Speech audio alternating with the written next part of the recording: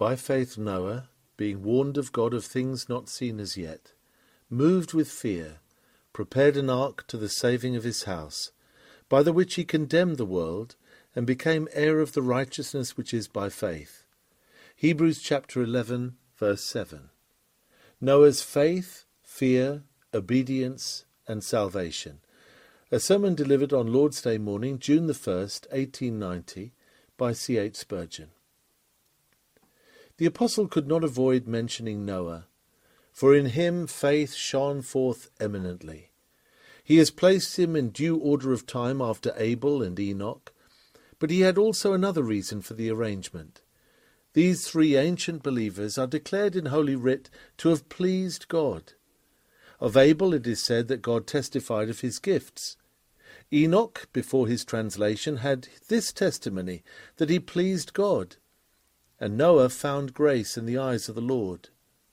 Again it was meet that Noah should follow close upon Enoch, as one of two who are described as having walked with God. Enoch walked with God, and he was not, for God took him. And we read in the 6th chapter of Genesis, verse 8, that Noah also walked with God. These two spent their lives in such constant communion with the Most High that they could be fully described as walking with God. Oh, that we may through almighty grace be so pleasing unto the Lord that we may abide in fellowship with him. We may take pleasure in thinking of Noah as a kind of contrast to Enoch. Enoch was taken away from the evil to come. He saw not the flood, nor heard the wailing of those who were swept away by the water floods. This was a delightful deliverance from the harvest of wrath, which followed the universal godlessness of the race. It was not his to fight the battle of righteousness to the bitter end, but by a secret rapture he avoided death, and escaped those evil days in which his grandson's lot was cast. Noah is the picture of one who is the Lord's witness during evil days, and lives through them faithfully, enduring unto the end. It was his to be delivered from death by death. The ark was, so to speak, a coffin to him. He entered it and became a dead man to the old world, and within its enclosure he was floated into a new world, to become the founder and father of a new race. As in the figure of baptism we see life by burial, so was it with this chosen patriarch. He passed by burial in the ark into a new life. In Enoch we see a type of those of God's people who will go home peacefully before the last closing struggle. Ere the first clash of swords at Armageddon, such Enochs will be taken from the evil to come. But in Noah we see those who will engage in the conflict and bear themselves bravely amid backsliding and apostasy, until they shall see the powers of evil trodden under their feet as straw is trodden for the dunghill. The fire flood will devour the wicked, and only the righteous shall inherit the new earth, wherein dwelleth righteousness. Let these few words stand as the preface to my discourse, and now let us carefully consider Noah's faith, trusting that the Holy Spirit may bless its teaching to our own souls. First, notice that in Noah's case, faith was the first principle. The text begins, by faith, Noah. We shall have to speak about his fear, being moved by fear. We shall also remember his obedience, for he prepared an ark to the saving of his house. But you must take distinct note that at the back of everything was his faith in God. His faith begat his fear. His faith and his fear produced his obedience. Nothing in Noah is held up before us as an example but that which grew out of his faith. To begin with, we must look well to our faith.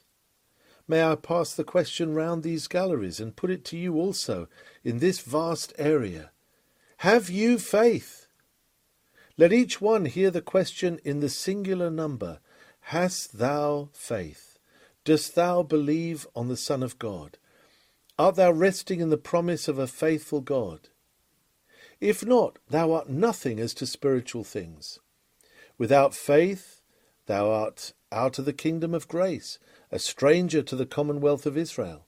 Thou hast neither part nor lot in this matter if thou hast no faith. But if thou hast even a trembling faith, thou hast the root of the matter within thee. Even if other gracious things be not in thee as yet, they will be ere long produced by faith. Faith is the acorn from which the oak of holiness will grow. Faith is that handful of corn, the fruit whereof shall shake like Lebanon. Without faith it is impossible to please God, but with faith we become accepted in the beloved. Notice first that Noah believed in God in his ordinary life. Before the great test came, before he heard the oracle from the secret place, Noah believed in God. We know that he did, for we read that he walked with God, and in his common conduct he is described as being a just man and perfect in his generations. To be just in the sight of God is never possible apart from faith, for the just shall live by faith. It is a great thing to have faith in the presence of a terrible trial, but the first essential is to have faith for ordinary, everyday consumption. Hast thou faith in God as to thy daily bread? Hast thou faith as to thy children and thy house? Hast thou faith about thy trade and business? Hast thou faith in the God of providence, faith in the God who answers prayer? Is it habitual with thee to roll thy burden upon the Lord? If it be not so with thee, what wilt thou do when the floods break forth? Faith will not come to thee all of a sudden, in the dark night, if thou hast shut it out through all the bright days. Faith must be a constant tenant, not an occasional guest. I have heard of latter-day saints, and I do not think much of them. I far more admire everyday saints. Thou needest faith this Sabbath day. Have it, and come to the communion table with it. But thou needest faith on Monday, when the shutters are taken down to begin another 6 days' trading. Thou wilt need faith the next day, for who can tell thee what will happen? To the end of the week thou wilt need to look to the hills, whence cometh thine help. Thou needest faith anywhere and everywhere. A man of God alone in his chamber still needs faith, or solitude may be a nest for temptation. When the servant of Christ is at his ease and has no work pressing upon him, he has need of faith to keep him, lest, like David, he fall into temptation and commit folly. Rest days or work days, we alike need faith. By faith Noah did everything before he entered the ark. This is an important observation, though it may appear a very simple one. I could not admit it, for I feel that a practical work-day faith is what we most of all need. Men think that they will need faith in building a temple, but faith is also needed in building a haystack. We need faith for ploughing, for buying, for selling, for working, quite as much as for praying and singing and preaching. We want faith on the market as well as in the prayer meeting. We wish everywhere to please God, and we cannot do it anywhere unless we have unfeigned faith in Him. The Lord teach us to have faith 7 days in the week. Note next that Noah had faith in the warning and threatening of God. Faith is to be exercised about the commandments, for David says, I have believed thy commandments. Faith is to be exercised upon the promises, for there its sweetest business lies. But believe me, you cannot have faith in the promise unless you are prepared to have faith in the threatening also. If you truly believe a man, you believe all that he says. He who does not believe that God will punish sin will not believe that God will pardon it through the atoning blood. He who does not believe that God will cast unbelievers into hell will not be sure that he will take believers into heaven. If we doubt God's word about one thing, we shall have small confidence in it upon another thing. Sincere faith in God must treat all God's word alike. For the faith which accepts one word of God and rejects another is evidently not faith in God, but faith in our own judgment, faith in our own taste. Only that is true faith which believes everything that is revealed by the Holy Spirit, whether it be joyous or distressing. Noah had, in this case, received a promise, but as the dark background to it, he had listened to the terrible threatening that God would destroy all living things with a flood. His faith believed both the warning and the promise.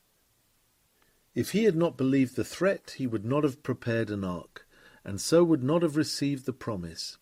Men do not prepare an ark to escape from a flood unless they believe that there will be a flood. I charge you who profess to be the Lord's not to be unbelieving with regard to the terrible threatenings of God to the ungodly. Believe the threat, even though it should chill your blood. Believe, though nature shrinks from the overwhelming doom. For if you do not believe, the act of disbelieving God about one point will drive you to disbelieve him upon the other parts of revealed truth, and you will never come to that true childlike faith which God will accept and honour. By faith Noah, being warned of God of things not seen as yet, moved with fear, prepared an ark. With solemn awe believe the bitter word of judgment, that the word of mercy may be sweet to you. Furthermore, Noah believed what seemed highly improbable, if not absolutely impossible. There was no sea where Noah laid the keel of his ark. I do not even know that there was a river there. He was to prepare a sea-going vessel and construct it on dry land. How could water be brought there to float it? O mad old man, how canst thou play the fool on so huge a scale as to build a 3-decked vessel of vast dimensions where no waters can ever come? Yet he was bidden of the Lord to do it, and he was persuaded that the Lord's command involved no blunder. The floods would fill the valley, rise up the hills, and prevail above the tops of the mountains. He believed all this, although it did seem an unlikely thing.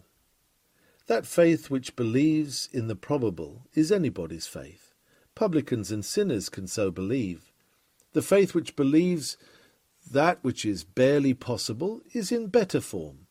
But that faith which cares nothing for probability or possibility, but rests alone in the word of the Lord, is the faith of God's elect. God deserves such faith, for with God all things are possible. Not probability, but certainty, is the groundwork of faith when God has spoken. Noah believed firmly, and therefore prepared his ship on dry land, quite as cheerfully as he would have built it by the sea. At times you and I are assailed as to our faith in the Bible by people who say, "How can you make that out? It is in the Scriptures, certainly, but how do you reconcile it with science?" Let your reply be, we no longer live in the region of argument as to the word of the Lord, but we dwell in the realm of faith. We are not squabblers, itching to prove our superiority in reasoning, but we are children of light, worshipping our God by bowing our whole minds to the obedience of faith. We would be humble and learn to believe what we cannot altogether comprehend, and to expect what we should never have looked for, had not the Lord declared it. It is our ambition to be great believers rather than great thinkers, to be childlike in faith rather than subtle in intellect. We are sure that God is true.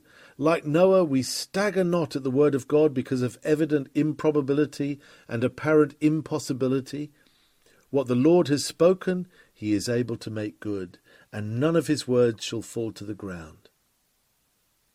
Note well that Noah believed alone and preached on, though none followed him. There were no other believers, if you except his wife and his sons and daughters. There were 8 in all, but I am afraid that some of these rather believed in Father Noah than in the living God. Noah shone as a lone star. He stood like yonder solitary column in the midst of a ruined temple. He believed with an unbuttressed faith. How pleasant it is to associate with our fellow believers. It is a great refreshment for a solitary Christian to get into a large congregation and to feel in unison with the child's hymn, "Lord, how delightful 'tis to see a great assembly worship thee. At once they sing, at once they pray. They hear of heaven and learn the way. I have been there and still would go. 'Tis like a little heaven below. But how would you fare if you were alone, or were surrounded by those who called you a fool for believing in the Lord? To dwell where everybody is sceptical is as injurious to faith as for a man to live where the yellow fever is raging. To have your faith pulled to pieces and held up to ridicule is an ordeal which some cannot stand. What if you should be like Noah, a preacher of righteousness? How stern the duty of being a solitary witness. He preached for 120 years, and at the end of it, not one person was ready to go with him into the ark. His own family was saved, but nobody else, not a solitary one. What a trial! How it has made my heart glad during the month of May to see and propose for church fellowship no less than 69. But if I had to preach for a year with no converts, what should I do? I hope I should persevere in the name of the Lord God.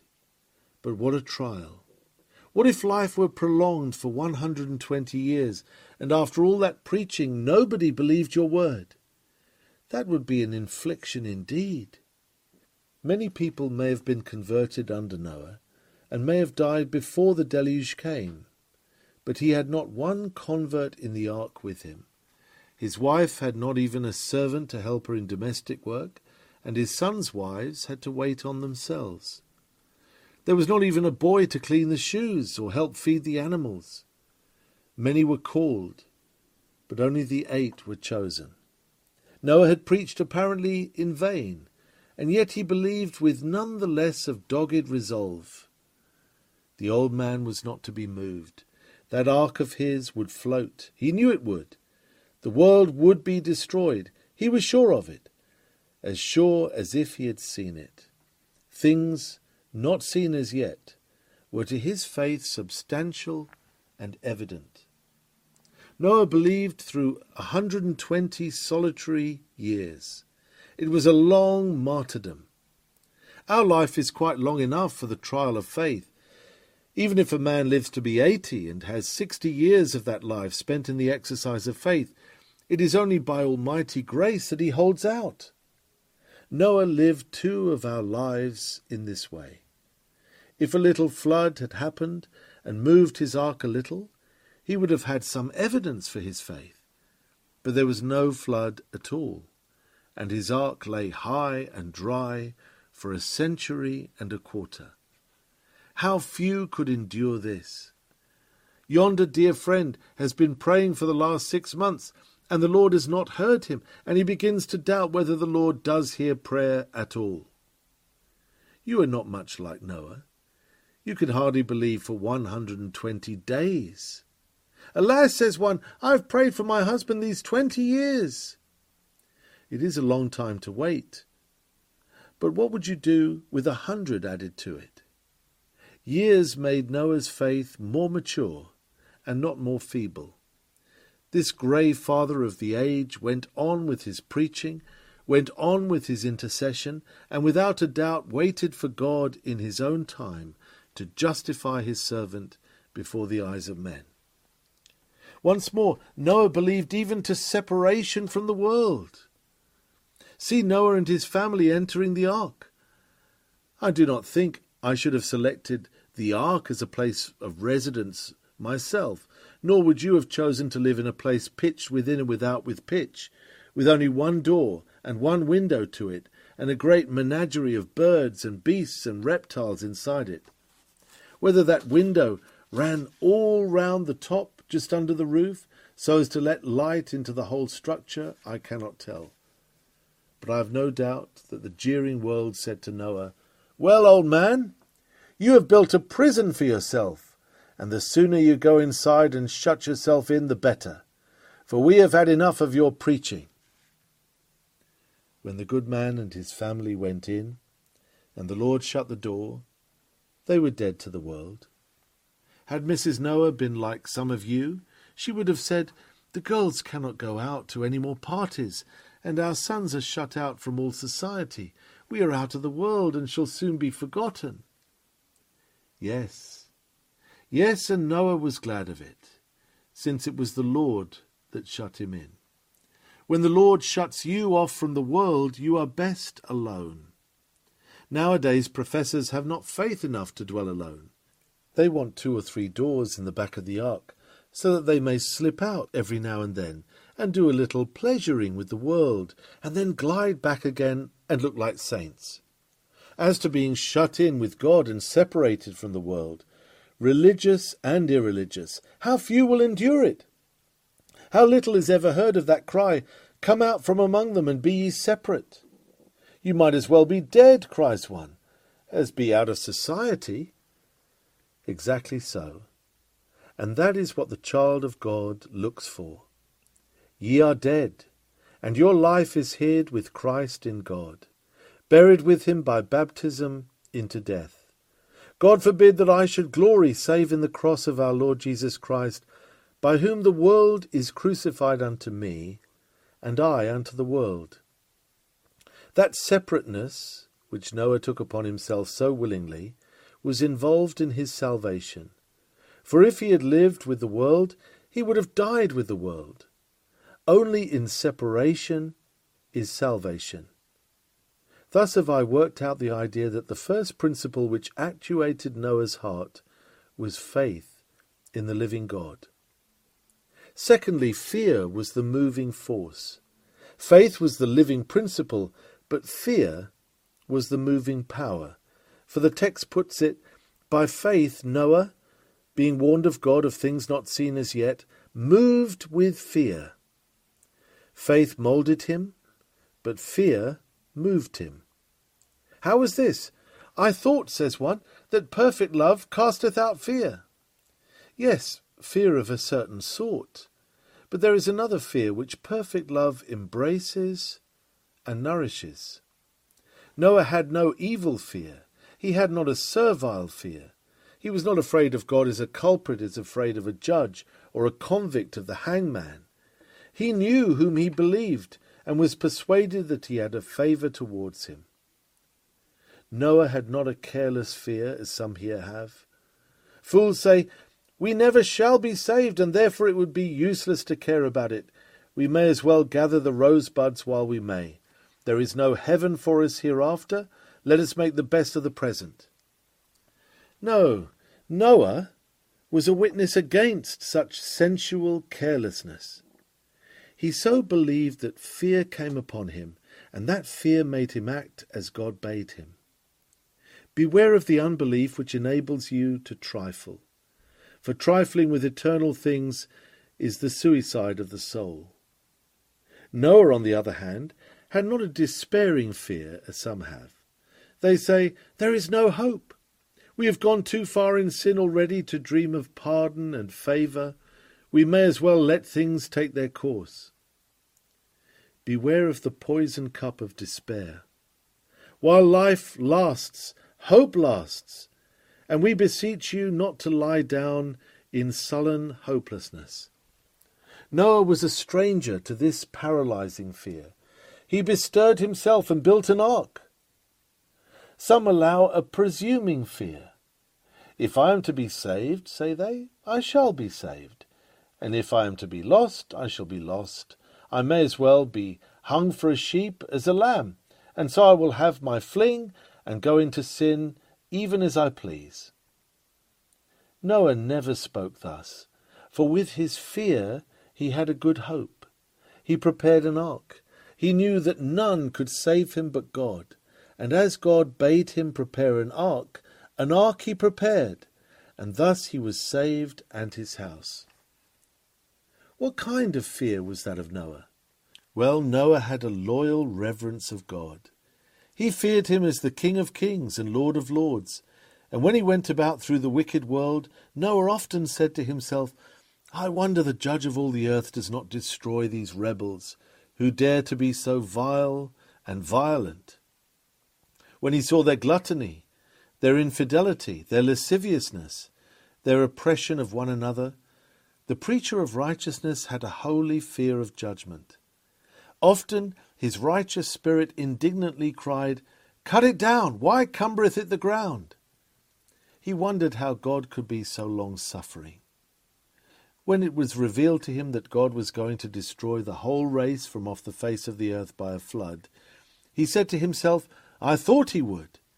He felt exceedingly afraid, for he knew that when God once makes bare his arm for vengeance, the pillars of the earth must shake, and the stars of heaven cease their shining. Thus the holy man of God passed the time of his sojourning here in fear. Who among us would not fear if we were to consider at this time the holiness of God and the provocations inflicted upon him by our guilty race? What sin defiles this earth? Oh, the wrath to come! How awful will the judgment be!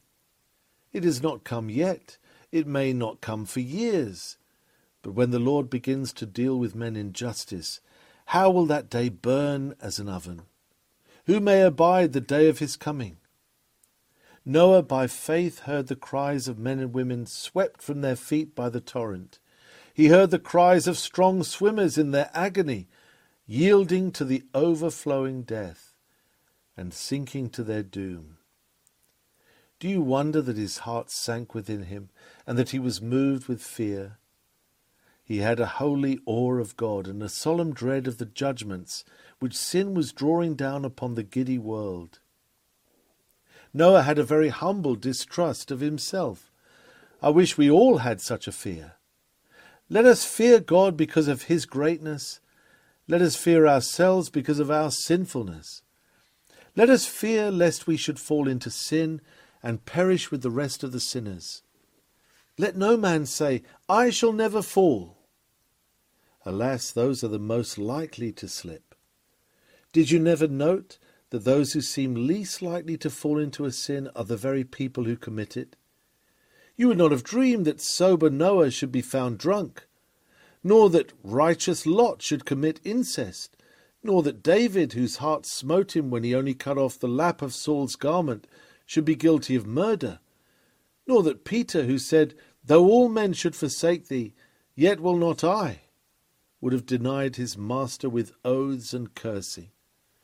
Our friends, we may not trust ourselves, but we ought to stand in daily fear, lest we be guilty before God. Here was Noah, filled with such a holy fear of himself that he took care to do what the Lord bade him, even to the most minute particular. He did not choose another sort of wood, nor alter the shape of the vessel, nor make more stories, nor more windows, nor more doors, but he distrusted his own judgment, and leaned not to his own understanding. He did exactly what he was told to do, and thus left the consequences with the Lord who commanded him. He feared his own wisdom, for he knew that man is like to vanity, and no more to be relied upon than the mist of the morning. Fear made Noah hew the trees and square the timbers, and wield the axe and the hammer. Fear wrought in him diligence and speed. It made him despise the observations of onlookers, and build for his life in brave defiance of the spirit of the age and the judgment of the wise. Perhaps I speak to persons who are in fear of the wrath to come. I rejoice that you have faith enough to fear. By the way of that faith which brings you into fear, you will be brought out of it. Believe God in justice till you tremble.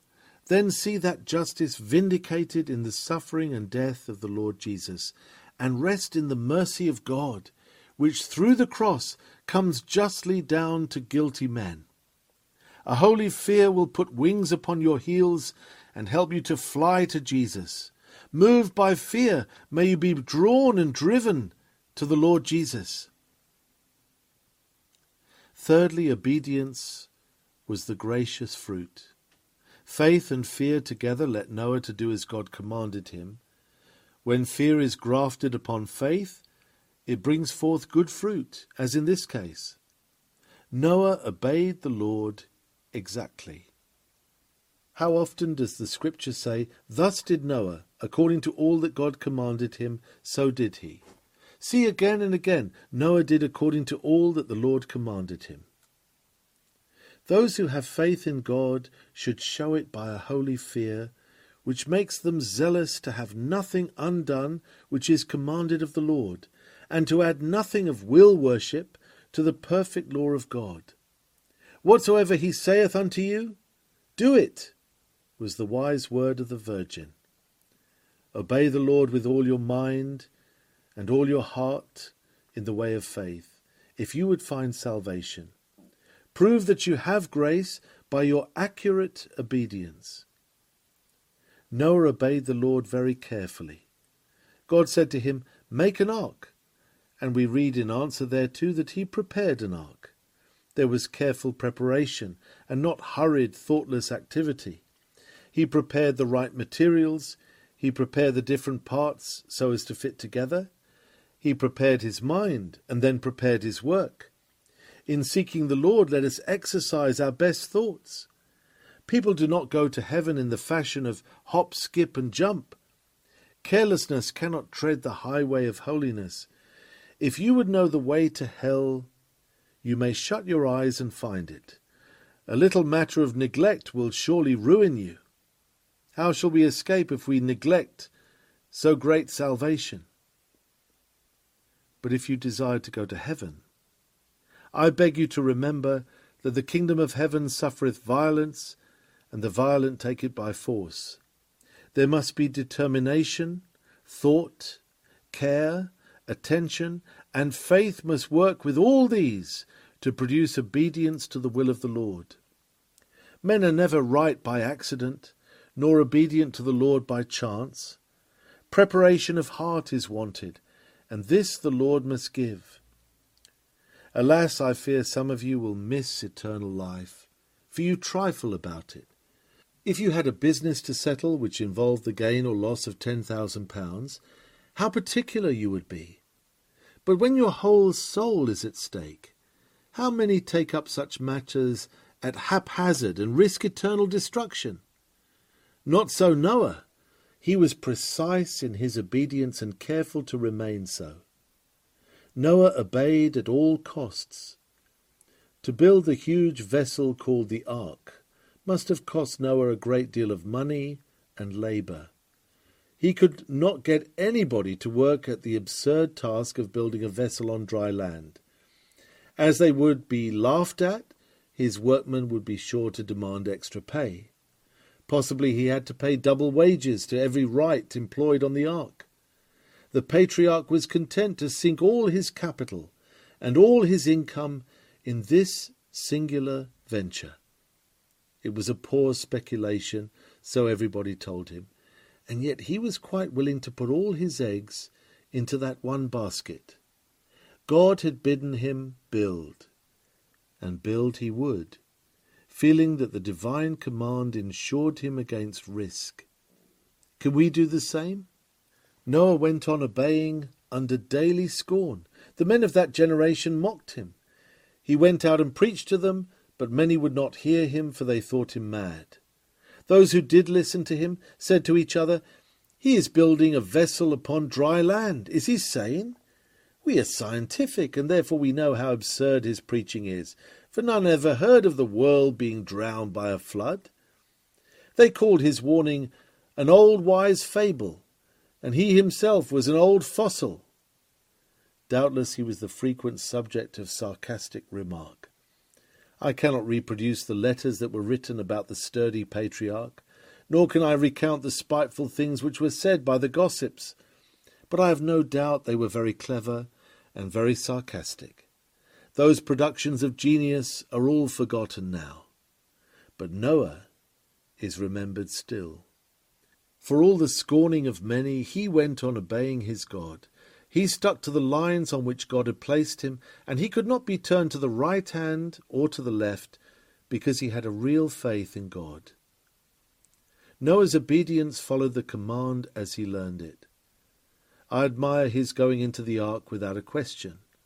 All the cattle and the beasts and flying things were in the ark with him, and he does not pray to be let out.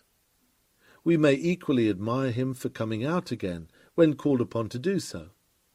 After we have once been shut in, some of us had rather stop in. We are not fond of changes.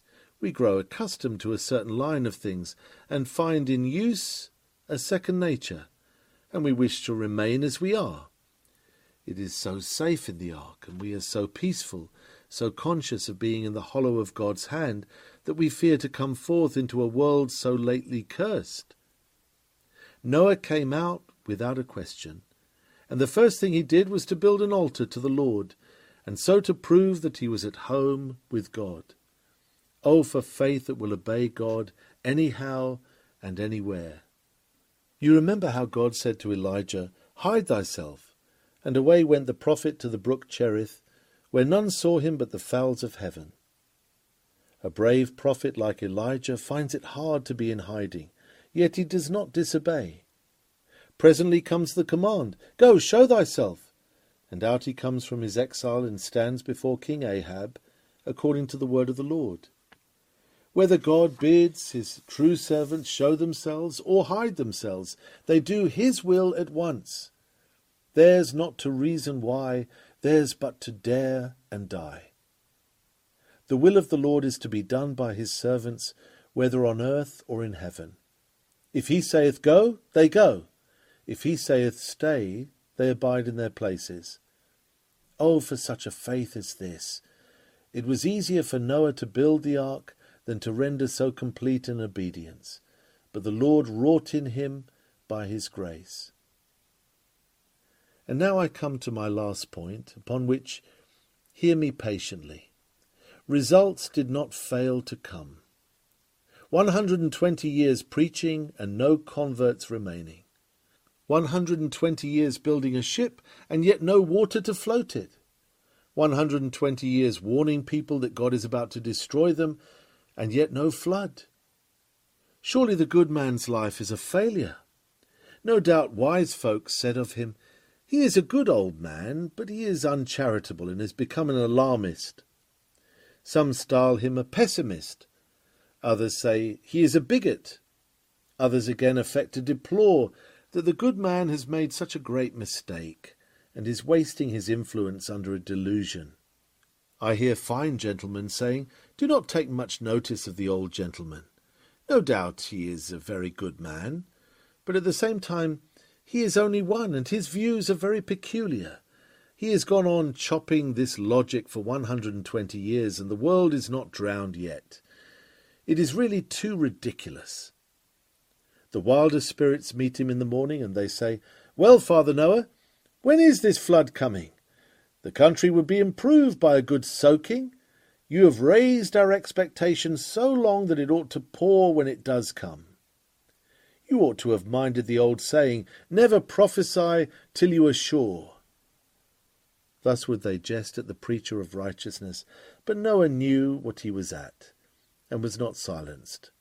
All that he did was simply to repeat his warning, and go on with his shipbuilding. God's time was coming on, the storm was gathering, and before long the deluge would end the mirth of the godless. What did come of it? The first result was, he was saved, and his house. Oh, that God would give to every preacher of righteousness this full reward, himself and his house. Oh, my brothers in the ministry, there is no greater joy for us than to know that our children walk in the truth. Perhaps some of you fear the Lord, and yet he has never given you your Shem, Ham, and Japheth. Alas, it may even happen that she that lieth in your bosom does not yet know the Lord.